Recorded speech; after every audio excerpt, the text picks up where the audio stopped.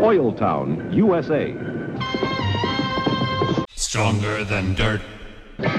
New Ajax laundry detergent is Stronger than dirt. Everybody,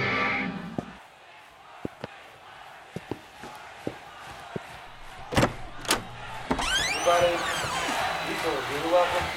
The Doors.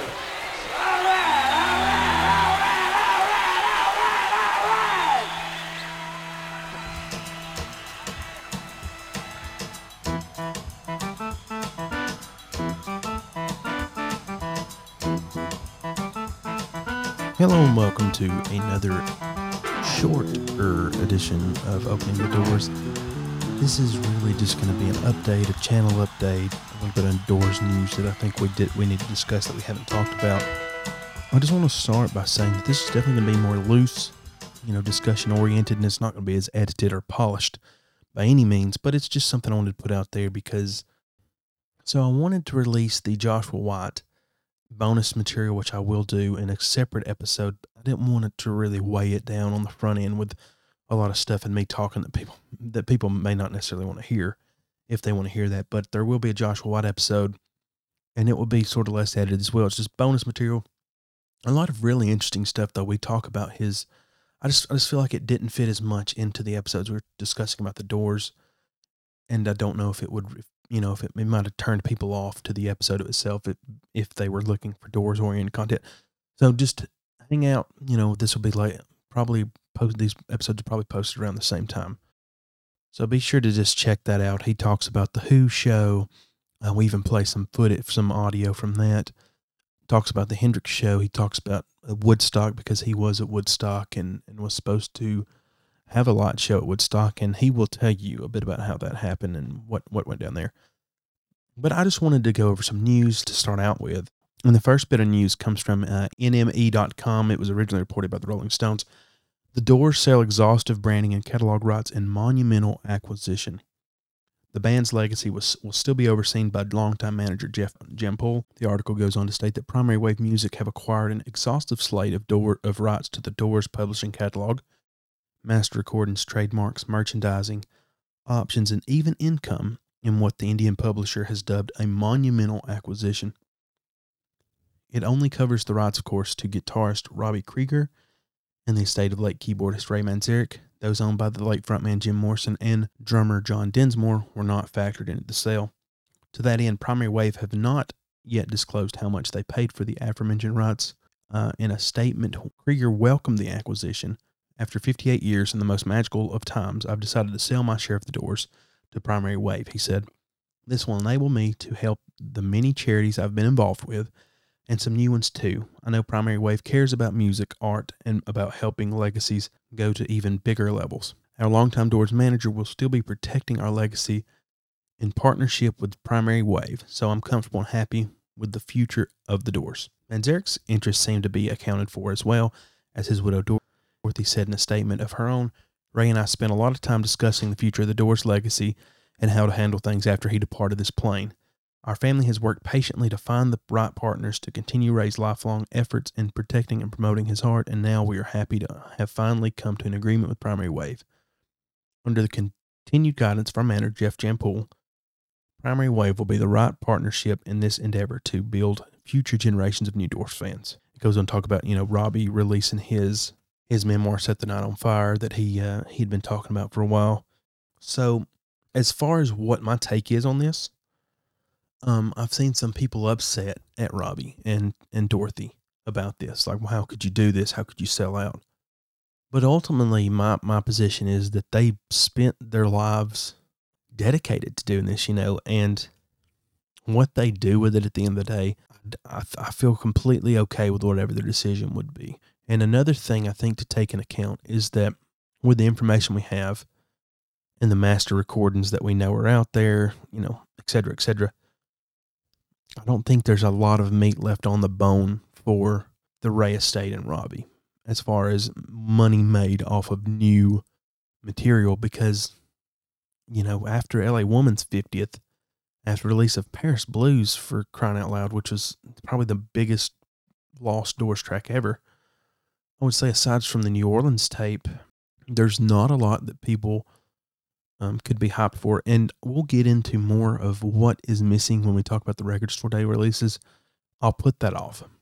But I think under the management now, and I don't have any qualms. I know some people may have, good or bad things to say about Jeff Jampool and some of the decisions they've made. But ultimately, I think that it all goes through the doors. It all goes through the individual members, through John, through the gym estate. So there's more parties at play, and whatever they decide is great. And at this point, any release or any non-release, ultimately the fan, at the end of the day, and this is something I never understood with movies. Hey, they're remaking whatever movie, and people automatically, they're remaking E.T., just throwing this out there. People get up in arms. They're going to ruin the E.T. I had when I was a child, blah, blah, blah. I don't understand that logic. How can they ruin something that you've already enjoyed and you've enjoyed your whole life? All you have to do is just completely ignore it. You don't have to consume more material. You don't have to, the Doors, whatever they put out from here until eternity for the next 300-400 years, however long, you don't, which you won't listen to that anyway. But the rest of your life, no matter what the Doors put out, you don't have to listen to it. There's nobody forcing you to do that. And I was talking to one person who's a huge Doors collector. He's a huge in the community. And he said, hey, I haven't bought a Doors release in decades. I can't tell you the last thing I purchased as far as a Doors release goes. It might have been the Perception box set, I think is what they said. Hey, more power to him, man. At this point, if you want to just listen to all those Doors studio albums, maybe you don't want to listen to American Prayer. Maybe you don't want to listen to anything after any of the Bright Midnight stuff. Hey, you can enjoy the Doors fandom however you want to. You're probably not listening to this podcast if that's your choice, because I imagine the people who listen to this podcast can't get enough of the Doors. But ultimately, nobody's really telling you what you can and can't do. And as to what primary wave media does, I think is still left to be seen. And that leads to our next article. And it's about the Record Store Days. So the Doors for Record Store Days were releasing a limited edition RSD3 mini turntable. And I've also seen people upset about this online.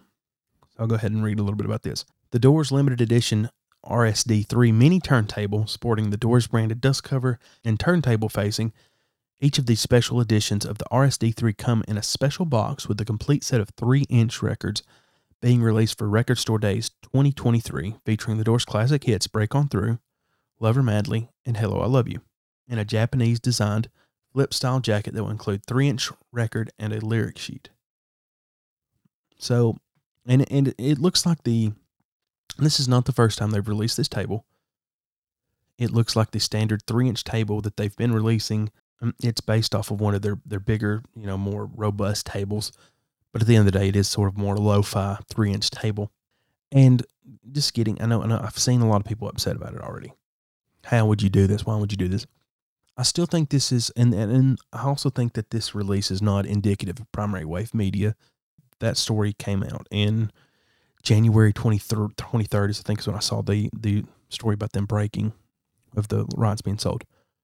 But this obviously came out this past week, and as far as producing record, the mini records and stuff, the timetable was a lot further out than that, months in advance. So I don't think this has to do with primary wave. It's probably already set in motion. So anybody trying to carry the pitchforks to primary wave's headquarters, I think are on an ill-gotten, journey to do that, because this is not primary wave. And also, so another thing, so the 3-inch, and we'll just talk about this a little bit. I guess first let's talk about, I've seen some people talk about, hey, this is crazy. There's more stuff out there. We know there's more stuff. Why would they not, release that? And I guess they do have a good point. There are still things that we know about that we are still looking for, or we still don't know. They've been teased. We still haven't really got a great Matrix release. We got the piece together Matrix release that we got, but we didn't get one from the clean audio tape. And I know we've got the records, the Record Store Day records, which were fantastic, which I think were from those masters, but we haven't got a complete set of the Matrix tapes released from those original masters. We've still got, I know, Seattle that we haven't heard from. Bakersfield, I know, was another one. that we haven't got right off. There's also Stockholm and the complete Copenhagen stuff. And I think there was even a Bill Graham show on the West Coast that was recorded. Maybe it was their Avalon Ballroom we've sort of seen. So we know there are more tapes out there that are good soundboard to A+ or A quality that we could release, that they could release. To what end do they release those or how they release those? I'm not sure. I've also heard rumors that, and this is from my digging, and there's going to be a future episode on this in future, on the New Orleans tape, that possibly there's a Rhino release in the works for that. I don't know. And it's all rumor, innuendo, whatever you want to call it. But we know that there's stuff out there for them to release. But let me play devil's advocate, and I'm not just taking up to the band because I've have an arbitrary podcast that has no link to the band or their management whatsoever. Just want to put that out there. This is just my personal opinion. Take it for what you will. If you look at Record Store Days when it started in April. I think originally it started in 2007 or 2008, somewhere around there. And it started in April every year. There'd be one Record Store Days. Eventually it got to where there would be Record Store Days in April, and they'd have Black Friday Record Store Day releases, so they'd consider that a Record Store Day as well, sort of. So you'd get two releases. Well, I think right before the pandemic, or around the time of the pandemic, they moved and they added another day. So you'd have April, you'd have November, and you'd have a floating day, sometimes in August, September, somewhere in there. And then they moved it to where releases were going. Some years they'll have 4 days that they'll release stuff.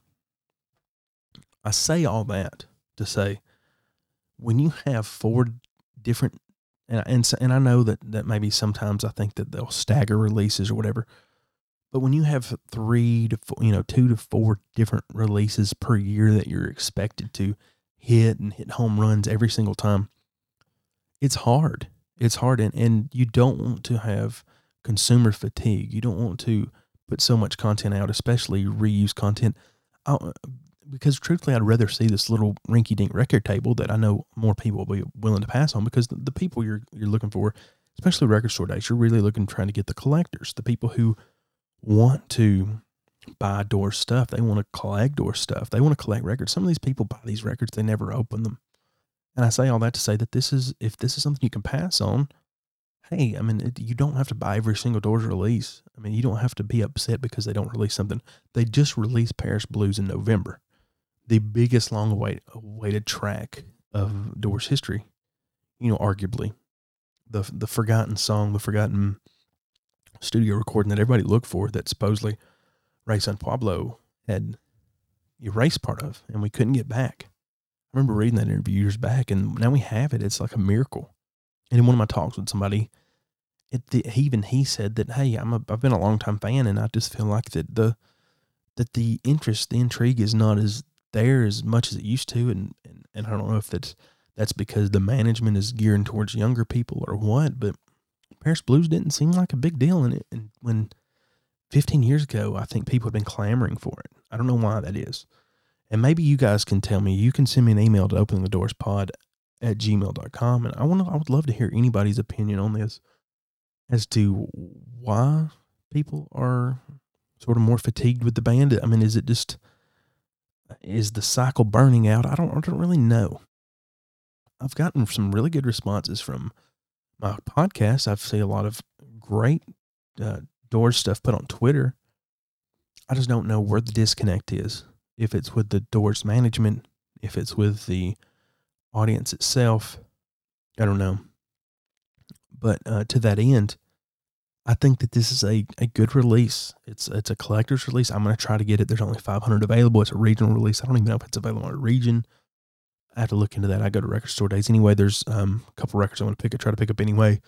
The re-release of the repressing of Strawberry Alarm Clock's Incense and Peppermint. So go out and get that for George Bunnell. Had him on the podcast.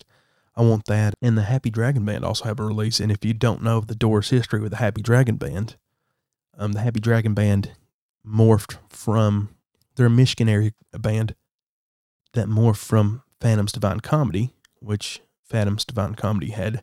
And I want to do a podcast on them. I'm looking for members from the group. I don't know if that's, because I was always so fascinated with it. But Phantom's Divine Comedy, of course, had Ted Pearson, a.k.a. Arthur Pendragon, who was the though Morrison faked his death and he joined this group and he did this album, Tales from a Wizard, and some of the songs on it are very Morrison-esque. I'd definitely go check out. I think it's called Phantom's Divine Comedy Part 1. Go check that out. But all that being said, this is a cool release, and I'm going to try to get it. And if you don't want it, that's fine. Pass on it. But I've also seen, so I also want to sort of correct something here. There was some people have sort of likened this to there was an old record format in the 60s. Actually, just for 1 year, they produced it from 68 to 69. And they were 4-inch records. They only produced them from 68 to 69. And you can see they have ads in magazines, and it was by Philco had put them out. And it would have like the female with the 4-inch record sort of almost like compared to side by side with their hoop earring on her neck. And it said, "Now you can carry your hip pocket records on your ear. The grooviest earrings ever, hold up to 20 hip pocket records at just 50 cents at any participating dealer when you buy two HPs, a top hit on each side. Of course, if you want to wear the earrings alone, you can always carry your hip pocket records in your purse. The grooviest earrings ever." But the format didn't really take off. These were very thin records on like the thin film, and you couldn't really tape them down or anything like you could some of the other records to the turntable, like you could the little acetate sheets from the square sheets, because you don't have the little corners to tape it down to the turntable. So a lot of these just didn't play very well. And so you could liken them to this, but these are actually based off of the 3-inch records that were actually produced by a company called Bandai. And Bandai was this company after World War II. They were founded. They were a Japanese company who eventually went into making toys. They produced Ultraman toys, Power Ranger toys eventually. I think they also produced the Muscle Man toys. And anyway, they produced a lot of interesting stuff. I think in the 90s they did the Tamagotchi brand of the virtual pets, and they did Digimon and stuff. But just sort of interesting stuff like that. They ended up even coming up with Tonka and making the metal vehicles. And they also, did Bandai and all that stuff. But they did all that, and it was really cool. I mean, they did a lot of cool toys. But eventually, in 2004, so one thing, Japan, if you're not familiar with Japanese culture, they love cute stuff and miniature stuff. And also around this time, it was the anniversary of the original Famicom game system, which was what ended up being the Nintendo Entertainment System. And I'm sure a lot of people are turning it off after this. But anyway, they produced these miniature little game card, like the Game Boys. They produced little Game Boy micros that would play little cartridges that had the original Famicom NES games, whatever you want to call them, on there. But they packaged them in miniature boxes. And so those are very collectible nowadays. But around the same time, they produced miniature record players. Bandai produced these mini record players that played 3-inch vinyls. And one of the differences is with these 3-inch these 3-inch vinyls compared to those 4-inch. The 4-inch were on those little thin acetate sheets. These are actually pressed, and they're thicker, so they're actually more closer to the thickness, if not maybe a little thicker than actual records. But they only have a song on one side, so they hold about 4 minutes or so of sort of lo-fi mono sound on a side. But they were more for like more like a novelty, and they were Japanese, and there were even a lot of, like, I think there were some Judy Collins Electra press some of their records onto those, license them out for Bandai. And so that's your connection here. And for Record Store Days, I know that they relaunched it, and they've had different tables and stuff, different collaborations from, older artists like AC/DC and stuff too, even Post Malone, some of the new artists. But I think it's just a kitschy little thing that's interesting. It's a cool little collector, even though the table isn't anything special. I mean, it looks exactly like their older table. They have just with like a Doors logo on the front and on the top. If you don't want it, don't get it. I completely understand you, whatever you think there. All that being said, I just want to talk about it, the news, because I don't really get to talk about a lot of news around here and mention some of that stuff. But I actually just got off a flight from Dallas a few hours ago, and everybody's asleep, so I'm trying to record in the quiet of my, I call it a studio. It's really a catch-all. I've got a lot of random stuff in here, arcade cabinets, collectibles, door stuff, non-door stuff of other books and stuff that I collect, but I'm just here just sort of working on that. Before I go, I did want to share something I think it's pretty cool, something I'm proud of, and you can look forward to this in the future. Something that's cool. It's something, a little edit I did, and this is featuring the person doing voiceover work for this. Somebody who's going to be on a future episode is Forrest Burgess from Astonishing Legends. You can go check out his podcast. They've done a lot of cool episodes. They've done a lot of episodes on everything from Spring Hill Jack, the Mothman, different UFO encounters, crop circles, Bigfoot, and historical events. They are, Amelia Earhart. They really broke some ground on that I think ended up opening doors for other people to work on it.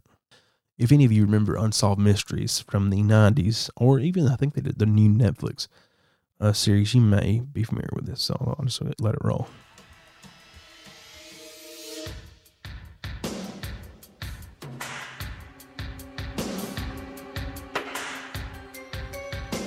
During his lifetime, Jim Morrison only owned one car, a 1967 Shelby Mustang GT500. On a warm Los Angeles night, his car vanished without a trace. In the decades since, many have tried and failed to track down this elusive piece of Doors history. But could the key to finding the truth lie within the discovery of another once-lost Mustang? Was Jim Shelby compacted and discarded as the story goes? Or could some unsuspecting person be the owner of a piece of rock history? Join me tonight on Morrison Mysteries.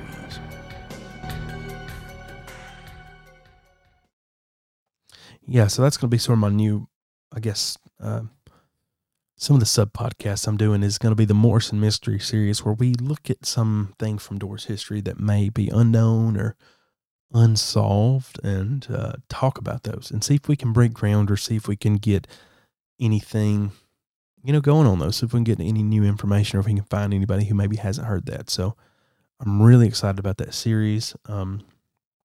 So I'll go ahead and talk about this, though. I wanted to mention some other projects that people had coming up. Speaking of Forrest Burgess, he's going to be on 2 episodes with me. We're going to do an episode on a Morrison. So I call this the Morrison Library. It's going to be about a book or an author that particularly piqued Jim's interest, and we're going to go into it and just talk about the author and talk about why we think it could influence Jim and the like. And it's really fun, a different approach to Doors history, and that's what I've always wanted from this podcast. I don't want it to just be, hey, let's cover the core albums and all this, and I'll get to those eventually. I know I haven't, for some reason, I've just hit the ground running. I've got a lot of great interviews lined up, and it's been interview heavy, and maybe that's turned a lot of people off. But I want to sort of let this run its course, and I'm still working on some very intricate deep dives that there's a New Orleans episode coming up, and I think I've mentioned this before, and maybe I mentioned it ad nauseum. But the New Orleans episode, man, we're chef's kiss. When I get this thing done, I've got some great people working on me, and I've made some incredible contacts and got some incredible information that I don't think anybody has ever got in regards to the concert and the tape itself. So I can't wait to share that with you guys. But Forrest is going to be on an episode, like I said, and we're also going to do The Simpsons and talk about the references in The Simpsons. Which, spoiler, there are a lot of references to the Doors and The Simpsons, enough to do a podcast about. So we're also going to do that. But you can find him at Astonishing Legends. They have a podcast, astonishinglegends.com. You can find all those episodes, and you can find those wherever you find my episodes. Wherever you're downloading these, you can look for those, and maybe you'll be able to see something, man. See something you enjoy or hear something. And he was recently on History's Greatest Mysteries, talking about the lost colony of Roanoke. And I would recommend checking that out. Lawrence Fishburne does the narration for that. and he does a phenomenal job. He's going to be on a couple episodes in the future. I don't know if I can talk about, but look for that there.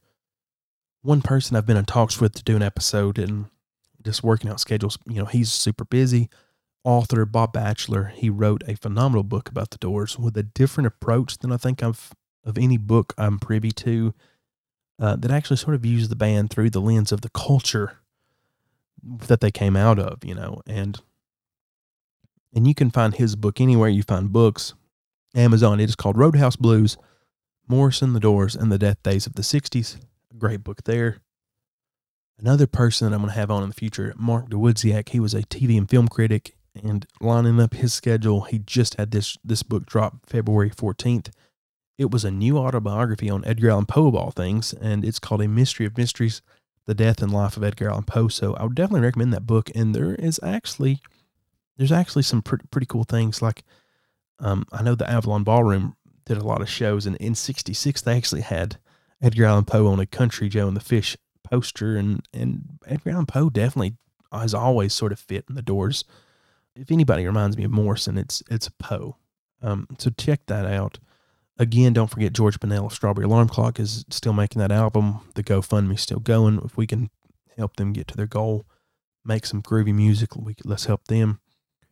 And another interview I got coming up is the band Sweet Smoke. If you never heard of them, they were big in the Doors community. Sort of, they got the buzz that I remember from doing their album Just a Poke on the Baby Night song. And they actually had a extended piece of Soft Parade that was sort of a hidden Easter egg that you really didn't know about. And being a fan of Doors trivia, it really was something that really caught me. And I just latched onto, because it's one of those pieces of trivia that you pull out and nobody knows, and fascinating stuff. But they're, not just for the Doors trivia though. They're a great jazz fusion band. One of the first sort of psychedelic jazz fusion bands to come out of the whole movement and sort of help push jazz fusion in a way that I don't think any bands of the time did. I mean, even the Doors had a bit of jazz fusion, but these people, they really were put an emphasis on the jazz even before Chicago sort of went that direction. So I'd definitely at least checking out their first album, Just a Poke. It's really just 2 songs front and back. I think 16 plus minute songs on each side of the LP. So if you can find that, stream that wherever you get it, I would recommend listening to that, because I've got an interview coming up with them. One of their band members actually still lives in India. They're working on the history of the band. And I want to, and Jay, one of the people I've been in contact with, he actually attended the Phil Maurice show. So we're going to get to hear a little bit more about that Phil Maurice show. I'm working on a bootleg series to talk about bootlegs, individual bootlegs. I mean, there's a lot in the fire. I need you to be patient with me and to follow me on the journey. Imagine this sort of like the end. This is not like a short, 3-minute bubblegum pop, single that's going to hit number 1. This podcast is really going to be a slow burn. It's going to take a long time to get wherever we're going. And I don't think it's about where we go or where the destination is. It's about the journey, getting there, man. And if you can just hang with me, I promise this will be worth your while, especially if you're a fan of the Doors and psychedelic rock music in general. I don't think you'll be disappointed, because just from doing this podcast a short amount of time, I've even learned stuff.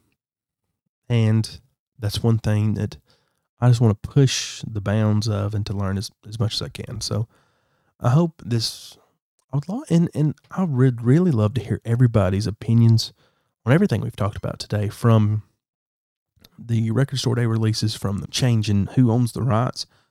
I want you to send that to me, and maybe I'll do a grab bag or something, and if there's enough interest, because I want to hear what people have to say about, what do you think about releasing a novelty 3-inch record player that's Doors branded? Is it a cash grab, or is it a legitimate thing, man? Or what do you think about did the Doors sell out? Did Robbie and Dorothy sell out? Or do you think they've kept the legacy alive, and that it's time to sort of hand it over to a new group? I don't know. I want to hear what you guys think. So again, thank you so much. And I can't wait to, hopefully you hang around and you check out on the feed and you hear that Joshua White show that is dropping along with this, because it's a great time and a really great trip, man. So thanks, guys. You can find this podcast on Twitter at The Doors Pod and on Facebook by searching Opening the Doors.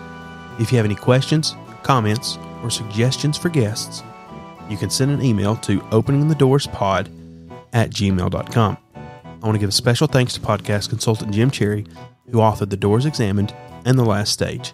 I also want to thank The Mild Equator for information used throughout the show. Music for this podcast was done by Christian Cornejo of the Jimbo Tribute Band from South America. I hope to meet you back here in 1 week, but until then, keep the doors open and the music loud.